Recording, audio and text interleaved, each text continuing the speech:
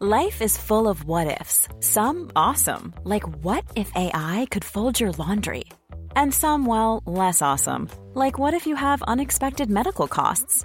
United Healthcare can help get you covered with Health Protector Guard fixed indemnity insurance plans. They supplement your primary plan to help you manage out-of-pocket costs. No deductibles, no enrollment periods, and especially no more what-ifs. Visit uh1.com to find the Health Protector Guard plan for you.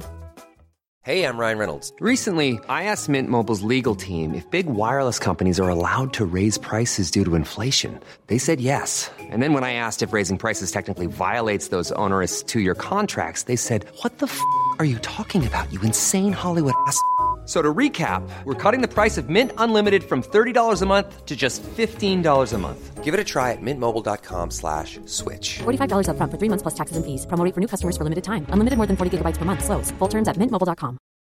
Since 2013, Bombas has donated over 100 million socks, underwear, and T-shirts to those facing homelessness. If we counted those on air, this ad would last over 1,157 days. But if we counted the time it takes to make a donation possible, it would take just a few clicks. Because every time you make a purchase, Bombas donates an item to someone who needs it. Go to bombas.com/ACAST and use code ACAST for 20% off your first purchase. That's bombas.com/ACAST, code ACAST. We're continuing our rewatch of The Leftovers today as we hit episode 3 from season 2, Off Ramp. My name is Justin Hamilton, and I want to know who wants a hug here on Big Squid.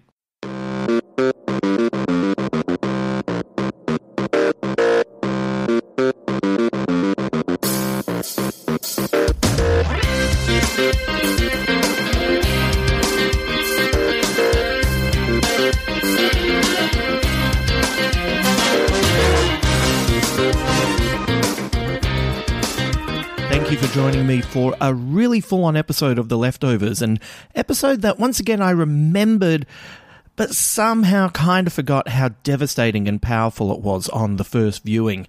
A quick heads up before we get into that though, I'm a guest on Josh Earl's Patreon episode of his podcast, and I'm also guest Charlie Clausen opposite the real Will Anderson on the latest Fofop. It seems my episodes are being nicknamed the Hamoverse, and since you know me so well, you will understand how much that really tickles me. I love it. So if you would like more of me, if you feel like you're not getting enough of my ramblings in your ears, head over to their respective sites and you can check out my guest spots. Okay, this is a full-on episode. Let's get into The Leftovers and discuss Off Ramp.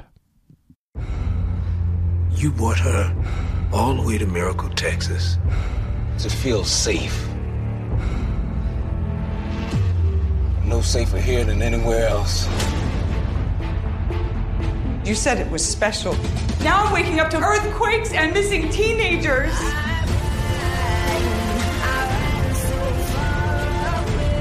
What you got, Kevin, isn't love. It's damage control. I love my family. I love them. You ever miss it? The quiet. We're the 9,261 and we're spared. We're not safe.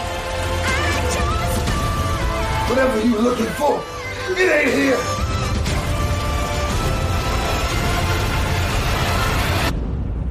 Wherever you go, there you are.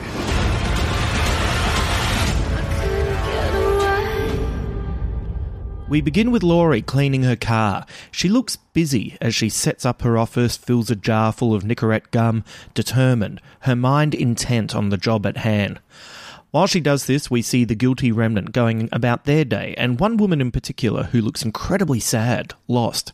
Her name is Susan, and she's very important, although she doesn't know this. She's approached by another member who writes her a question. Are you okay? This member is Tommy, Laurie's son. Later, he finds Susan and whispers in her ear, "Come with me." He leads her to a building and down past some offices to a room where Laurie conducts a therapy group for people who were members of the guilty remnant. "Would you like to join us?" Laurie asks. She sets up Susan in the office in a place to stay for the moment, giving her a phone with one number, Laurie's number, so she can call if she needs help. Laurie tells Susan, "If you let me help you, I can help you come back." "What if I can't?" Susan writes. Later that night, Laurie is watching footage online of Holy Wayne. He's younger, telling people he has this gift, the gift of hugging people's pain away. Tommy wakes from his sleep on the lounge and takes a swig of bourbon. Laurie is worried about him being involved with the guilty remnant, but he believes this is the only way he can get close enough to help people escape their situation. Back at the office, Laurie is typing. Susan wakes up and looks over Laurie's shoulder at what she is writing. For the first time in a long time, she speaks. "What are you writing?" Susan asks. Laurie replies that it is her book and it is about us. The following day, the landlord asks Laurie for extra money because people are staying overnight. Laurie is struggling to pay the rent, but she promises she can have it to him by the end of the week. In the next therapy session, 3 members of the guilty remnant enter and stand imposingly, staring at the group, in particular Susan. One of them writes a message, but Laurie takes it, screws it up and throws it on the floor. She isn't intimidated by them and throws them out. Laurie isn't intimidated, but you can see Susan is still struggling. Later that day, while Tom returns to the guilty remnant, Laurie works on her book while sitting in a cafe. She's momentarily distracted as she watches a mother with her child. That child looks like it could possibly be the age of what Laurie's baby should have been if it hadn't disappeared on that fateful day. Laurie drives Susan back to her home and watches from afar as her child runs to greet her and her husband looks on in disbelief that his wife has returned. Susan will talk about this with the group in their next therapy session. She's struggling with the concept that her husband wants her home but is still angry. "Like you," says Susan, directing her comment to Laurie. Laurie smiles. "I'm not angry," she replies. "Your family want to forgive you," she adds. Tommy suddenly appears with a new member of the guilty remnant ready to leave the cult. Working that night, the TV on, a report is made about a man in Perth, Australia, who has returned from the dead and can now no longer die. His name is David Burton, the same David Burton that the man at the top of the tower in Jarden wanted a letter posted to. When Tommy arrives home, Laurie lets him know that Jill texted. She wants to see her daughter, but Tommy lets her know it isn't the right time. She asks if she writes a note for Jill, will he pass it on? Also, she asks if she can drive him to catch up with her. She'll just stay in the car while he goes in to see his sister. The next day, while Tommy meets with Jill, Laurie sits in the car. She notices a mark on the window that she attempts to clean off, but Tommy returns before she can finish. He tells Laurie he passed on the letter to Jill and Laurie smiles. Maybe her family wants to forgive her too. We see the same look that was shared between mother and daughter from the previous episode, but we now see it from Laurie's point of view. It is sad but hopeful, and now we can see what she was thinking. When they return to the office, they find all of their belongings on the street and the doors locked. Laurie is too far behind in her rent, and she asks for, at the very least, the return of her laptop with her book on it. The landlord denies that he has it. That night, Laurie stakes his house, and when he goes out, she breaks in. What she doesn't realise is that his wife and son are at home. She creeps through the house and sees the son playing games on her laptop. She runs in, grabs the laptop, runs out to her car and takes off. Laurie is laughing. She's exhilarated. As she drives, she sees 2 members of the guilty remnant standing in the street. She stops. They all make eye contact. Laurie revs the engine of the car and takes off, hitting the members as they bounce off her car. We next see Laurie back at the same car wash from the opening of the episode, cleaning her car again. How many members of the guilty remnant has she hit in recent times? This is bizarre behaviour for someone who claims to not be angry. Laurie is with Susan and her husband, helping them both acclimatise to their relationship. The husband is afraid he'll say something that will make Susan leave again. Laurie points out it wasn't him, it was the guilty remnant that encouraged Susan to leave. Susan faces her husband and promises she won't be leaving. Meanwhile, Tommy is back with the guilty remnant looking for people to help. Unfortunately, someone literally and figuratively blows the whistle and he's abducted, handcuffed in the back of a van and driven somewhere unknown. Eventually the van stops, and when the doors are opened, a bright light seeps in, revealing they are on a road in the middle of nowhere.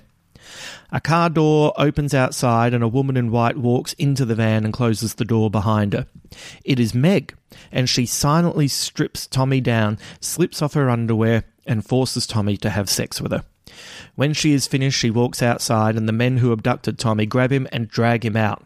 They douse him in petrol and Meg leans over him, a lighter in hand, the flame flickering.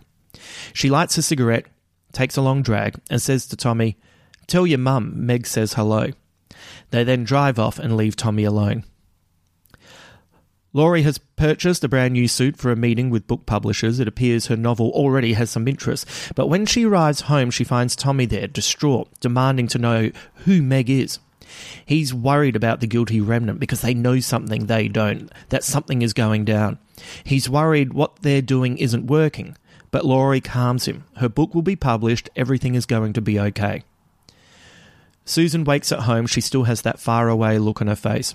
She watches without much interest as her son enjoys a Roadrunner cartoon where Wile E. Coyote holds up a sign as he hovers in the air off the side of a cliff. The sign reads, "How about ending this cartoon before I hit?" Susan goes to a fancy dinner and watches as the maitre d' fillets a dead fish. Her husband talks, but she's not listening. While they prepare for a day down at the beach, her husband continuing to talk, she finds the scrunched up letter that Laurie took from the guilty remnant member and threw to the floor. She finally opens it up and it reads, "Any day now." Later, they're driving in traffic, and while her husband is distracted and her child is on his iPad, Susan wordlessly drives into the oncoming traffic, ignoring the cries of her husband, and drives into a truck, killing them all. Laurie finds out what happened to Susan while she sits in the waiting room at the publishers. She's about to cancel the meeting when the agent comes out and takes her into the meeting. They love the book, but there will be changes that are needed.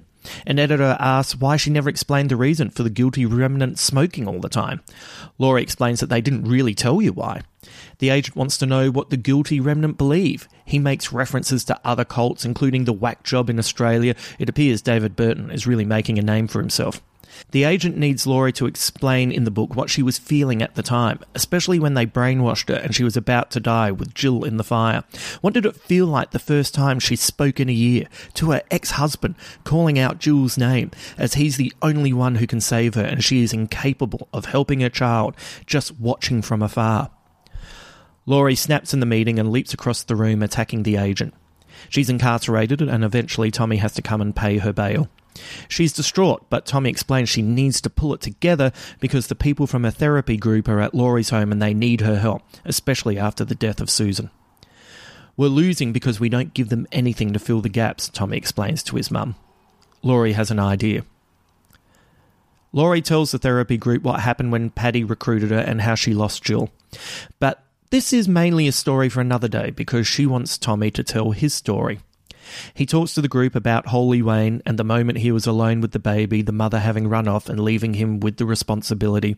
He says he asked for help, not from God or anyone else, just help in general. And then in his story, Holy Wayne appeared and told him what to do, where to take the baby, and confessed he hadn't been scared in a very long time. He also told Tommy he was going to die the next day, but he could pass on his abilities to Tommy if he wanted them. Tommy took on Holy Wayne's power, but was too afraid to use it, too afraid of what it might mean. He apologises to the group for being doubtful for not using this gift. Tommy stands up, arms outstretched, and looks at everyone in the therapy group. Who wants a hug?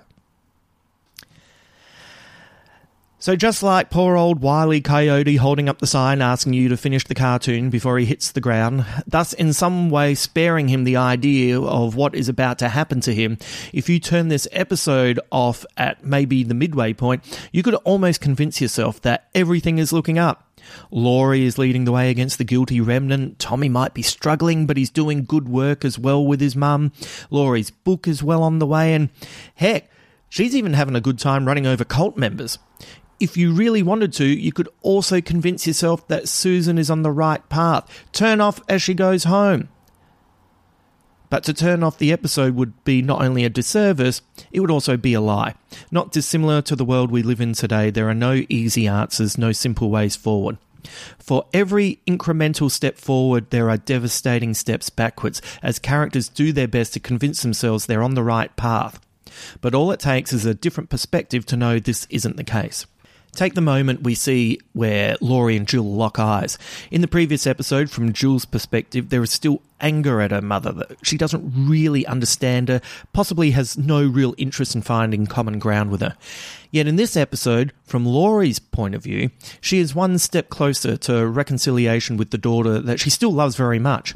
How do we know this? Because the advice she gives Susan about her family wanting to forgive her is also what Laurie is telling herself. Maybe if Laurie wasn't projecting what she wants to hear, she would maybe notice that Susan is struggling, despite her world appearing to return to normal. This episode feels quite different in tone from the previous two episodes, and that makes sense to me. We're out of Miracle and back in the world we experienced last season, and this area is a damaged place. While Jarden obviously has its own issues, there is still a sense of hope that there is something special about there. There's something beyond everyone's knowing, and it kind of gives them a sense of comfort.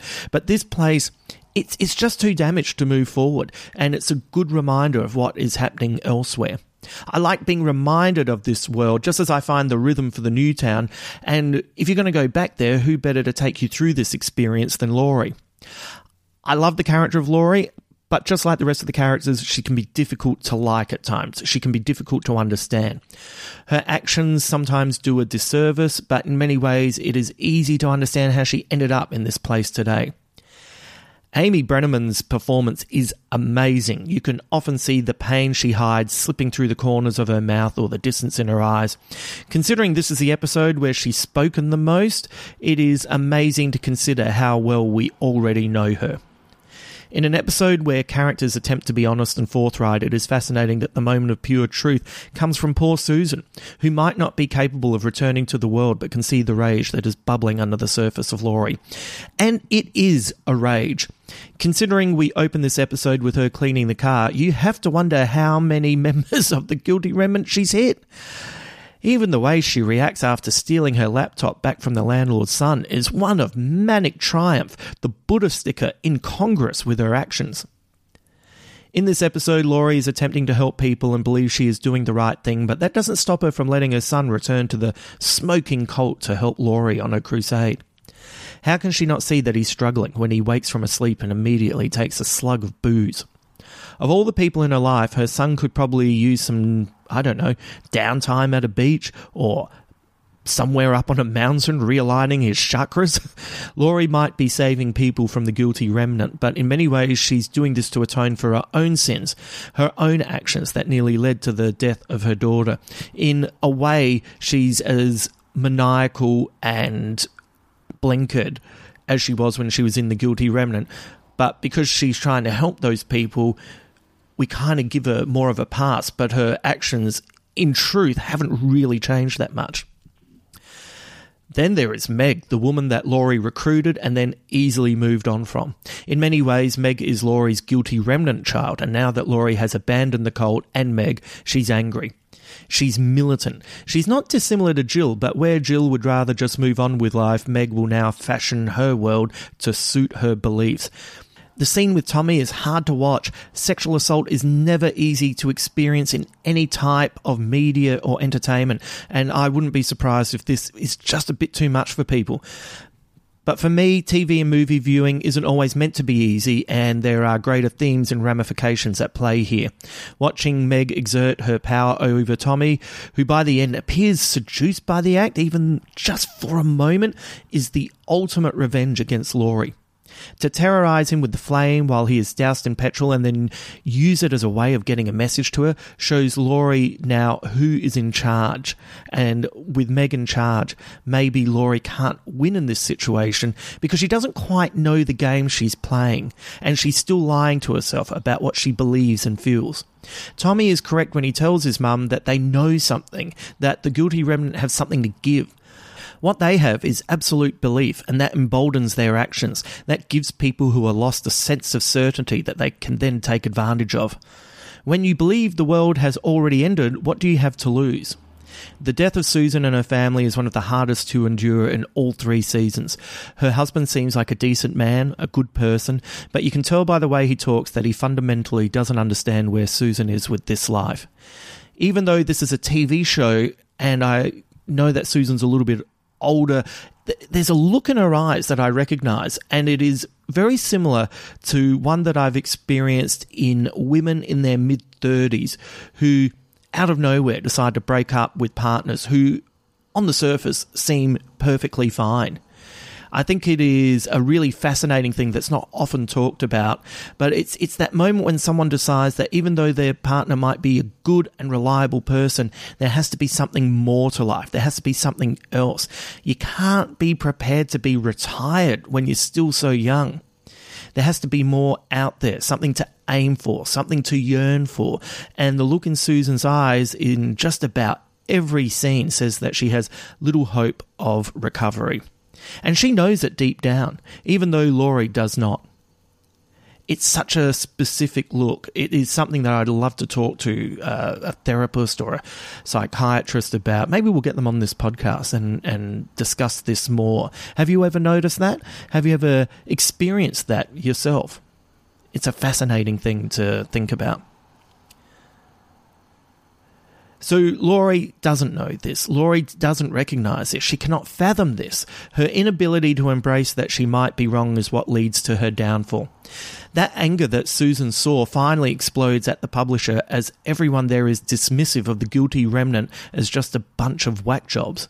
They reduce them to throwaway lines as people that you can easily write off. And to do that to Laurie is to deny her experience, to belittle what made her join in the first place, and then decide to leave. Regardless of their poor behaviour and their bad choices, everyone in the guilty remnant is, on some level, damaged people, attempting to come to terms with the most significant moment in human history. Maybe if Laurie had been more honest with herself, she could have argued that point clearly to the agents and the publishers. But she hasn't been honest with herself. She's been incapable of finding her truth, and when that inarticulation is made apparent, there is nothing left for her to do other than attack the agent, and definitely not be able to return that suit. In the end, after Tommy picks his mother up from jail, he tells her she has to get her act together and that they can't take away the guilty remnant and not replace it with something else, something that will give the people hope and support. That they take the idea of Holy Wayne's ability to hug away the pain is a dangerous gambit. We've already seen what happens when people tell themselves stories to cope in this world, and we've experienced what happens when people convince those around them of those same stories. Homes are broken into and dummies are left as reminders of the departed. People burn in fires. Innocent people are shot on secret ranches. Men hear voices. Women pay street workers to shoot them in the chest. This is a world that is fueled by stories, and if you don't know where your story is going, you could be in a lot of trouble. Tommy is already on edge, and his mother is right there alongside him. It all begins with an idea, then a decision, and it finishes with a hug. If Laurie and Tommy aren't careful, they could easily find themselves lost in a story with no clear destination in sight.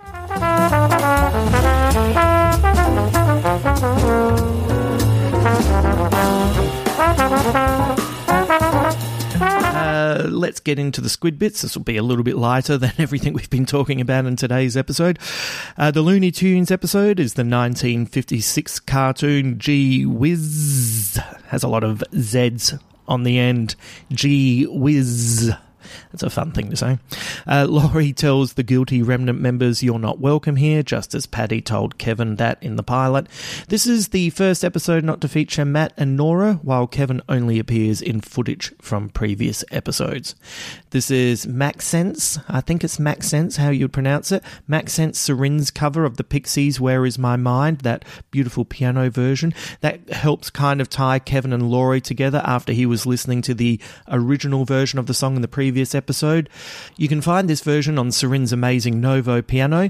Look out also for the beautiful version of Arcade Fire's No Cars Go as well. Actually, everything on it's great, but they're my two favourites. Keep in the back of your head all the David Burton info. Just keep it in the back of your head. Why are you asking me more questions? You can see the cover for What's Next in the background of Laurie's scene at the publishers. The book is also mentioned. If you don't remember who that is, that's the author that Nora gave the dressing down to in the episode Guest. The agents complained about not understanding the guilty remnant's motivations serves as meta-commentary on the criticisms of Season 1's treatment of the GR. I never really understood those criticisms. I kind of always really, I just kind of got it. I'm not saying it's an incorrect criticism, but I just don't really see it. It just all kind of made sense to me. Anyway, this is my favourite show, and I think it's perfect. So, of course, I'm not going to agree with the criticism. Don't even know why I brought it up. The whiteboard in the Guilty Remnant house says, God's judgment is upon us. This is the first time the show has overtly referenced the fact that the book version of the Guilty Remnant do believe the departure was in fact the rapture. The clips of a younger Holy Wayne are similar to how it plays out in the book. He starts off in churches before moving on to college campuses. Wayne also says his catchphrase from the book, I can take it. These end up as t-shirts he sells that read, give me your pain, I can take it. Maybe I should get in touch with James Fosdyke and we should put up the Leftovers version of the Big Squid cover and we could put I can take it on the back. Do you want merch? Is that something that you'd like? Let me know. I'll have a chat to Fosdyke. It seems like a funny thing to do, right? Be a funny thing to try and explain to people. Yeah, it's a podcast I listen to that started off as a Watchmen podcast and then turned into a podcast about David Bowie. Now it talks about heaps of things, and then there's episodes about the leftovers, and that's why there's a giant squid and he's disappeared. Give me a hug. The woman's monologue in the group therapy session bemoaning fake dinner time talk her husband is having with her is reminiscent of Nora trying to relearn the art of small talk in one of the book's chapters. The book cover for Departure 3.0 that is displayed in the publisher's office shows a pair of empty shoes with smoke rising from them, which is also the same concept for the original cover of the novel. The music at the start is Figure Eights by Max Roach and Buddy Rich. Kind of gives you a Birdman feel, doesn't it? I wasn't much of a fan of Birdman, so I'm happy to have the feel of it and not too much else. And the track in the car is Spoiler by Hyper, which is perfect for Laurie as she runs over members of the Guilty Remnant. What a crazy thing to realise that Laurie is up to when you finally understand why she keeps cleaning her car. That brings us to the end of the podcast. Remember, if you'd like to talk about the episode of The Leftovers, come over to our private Facebook page. Anyone can join. Molk is over there. He's chatting about the episodes on a regular basis. And the reason it's private is you can discuss anything that's happened, free of spoilers, with a bunch of really nice and interesting people. If you'd like to give the podcast a nice review on Apple Podcasts or wherever you listen to Big Squid, that is very much appreciated. I'll be back next week with 2 more podcasts. I hope you have a great weekend or a great week, depending on when you're listening to this, and you're looking after yourselves and your loved ones. Because it's been a really full-on episode, I thought we'd go with a lighter quote to check out on. This is a quote that was inspired by the Roadrunner cartoon. It's from Jack Benny, who said, "There's only 5 real people in Hollywood. Everyone else is Mel Blanc." And we can breathe out now. Until then.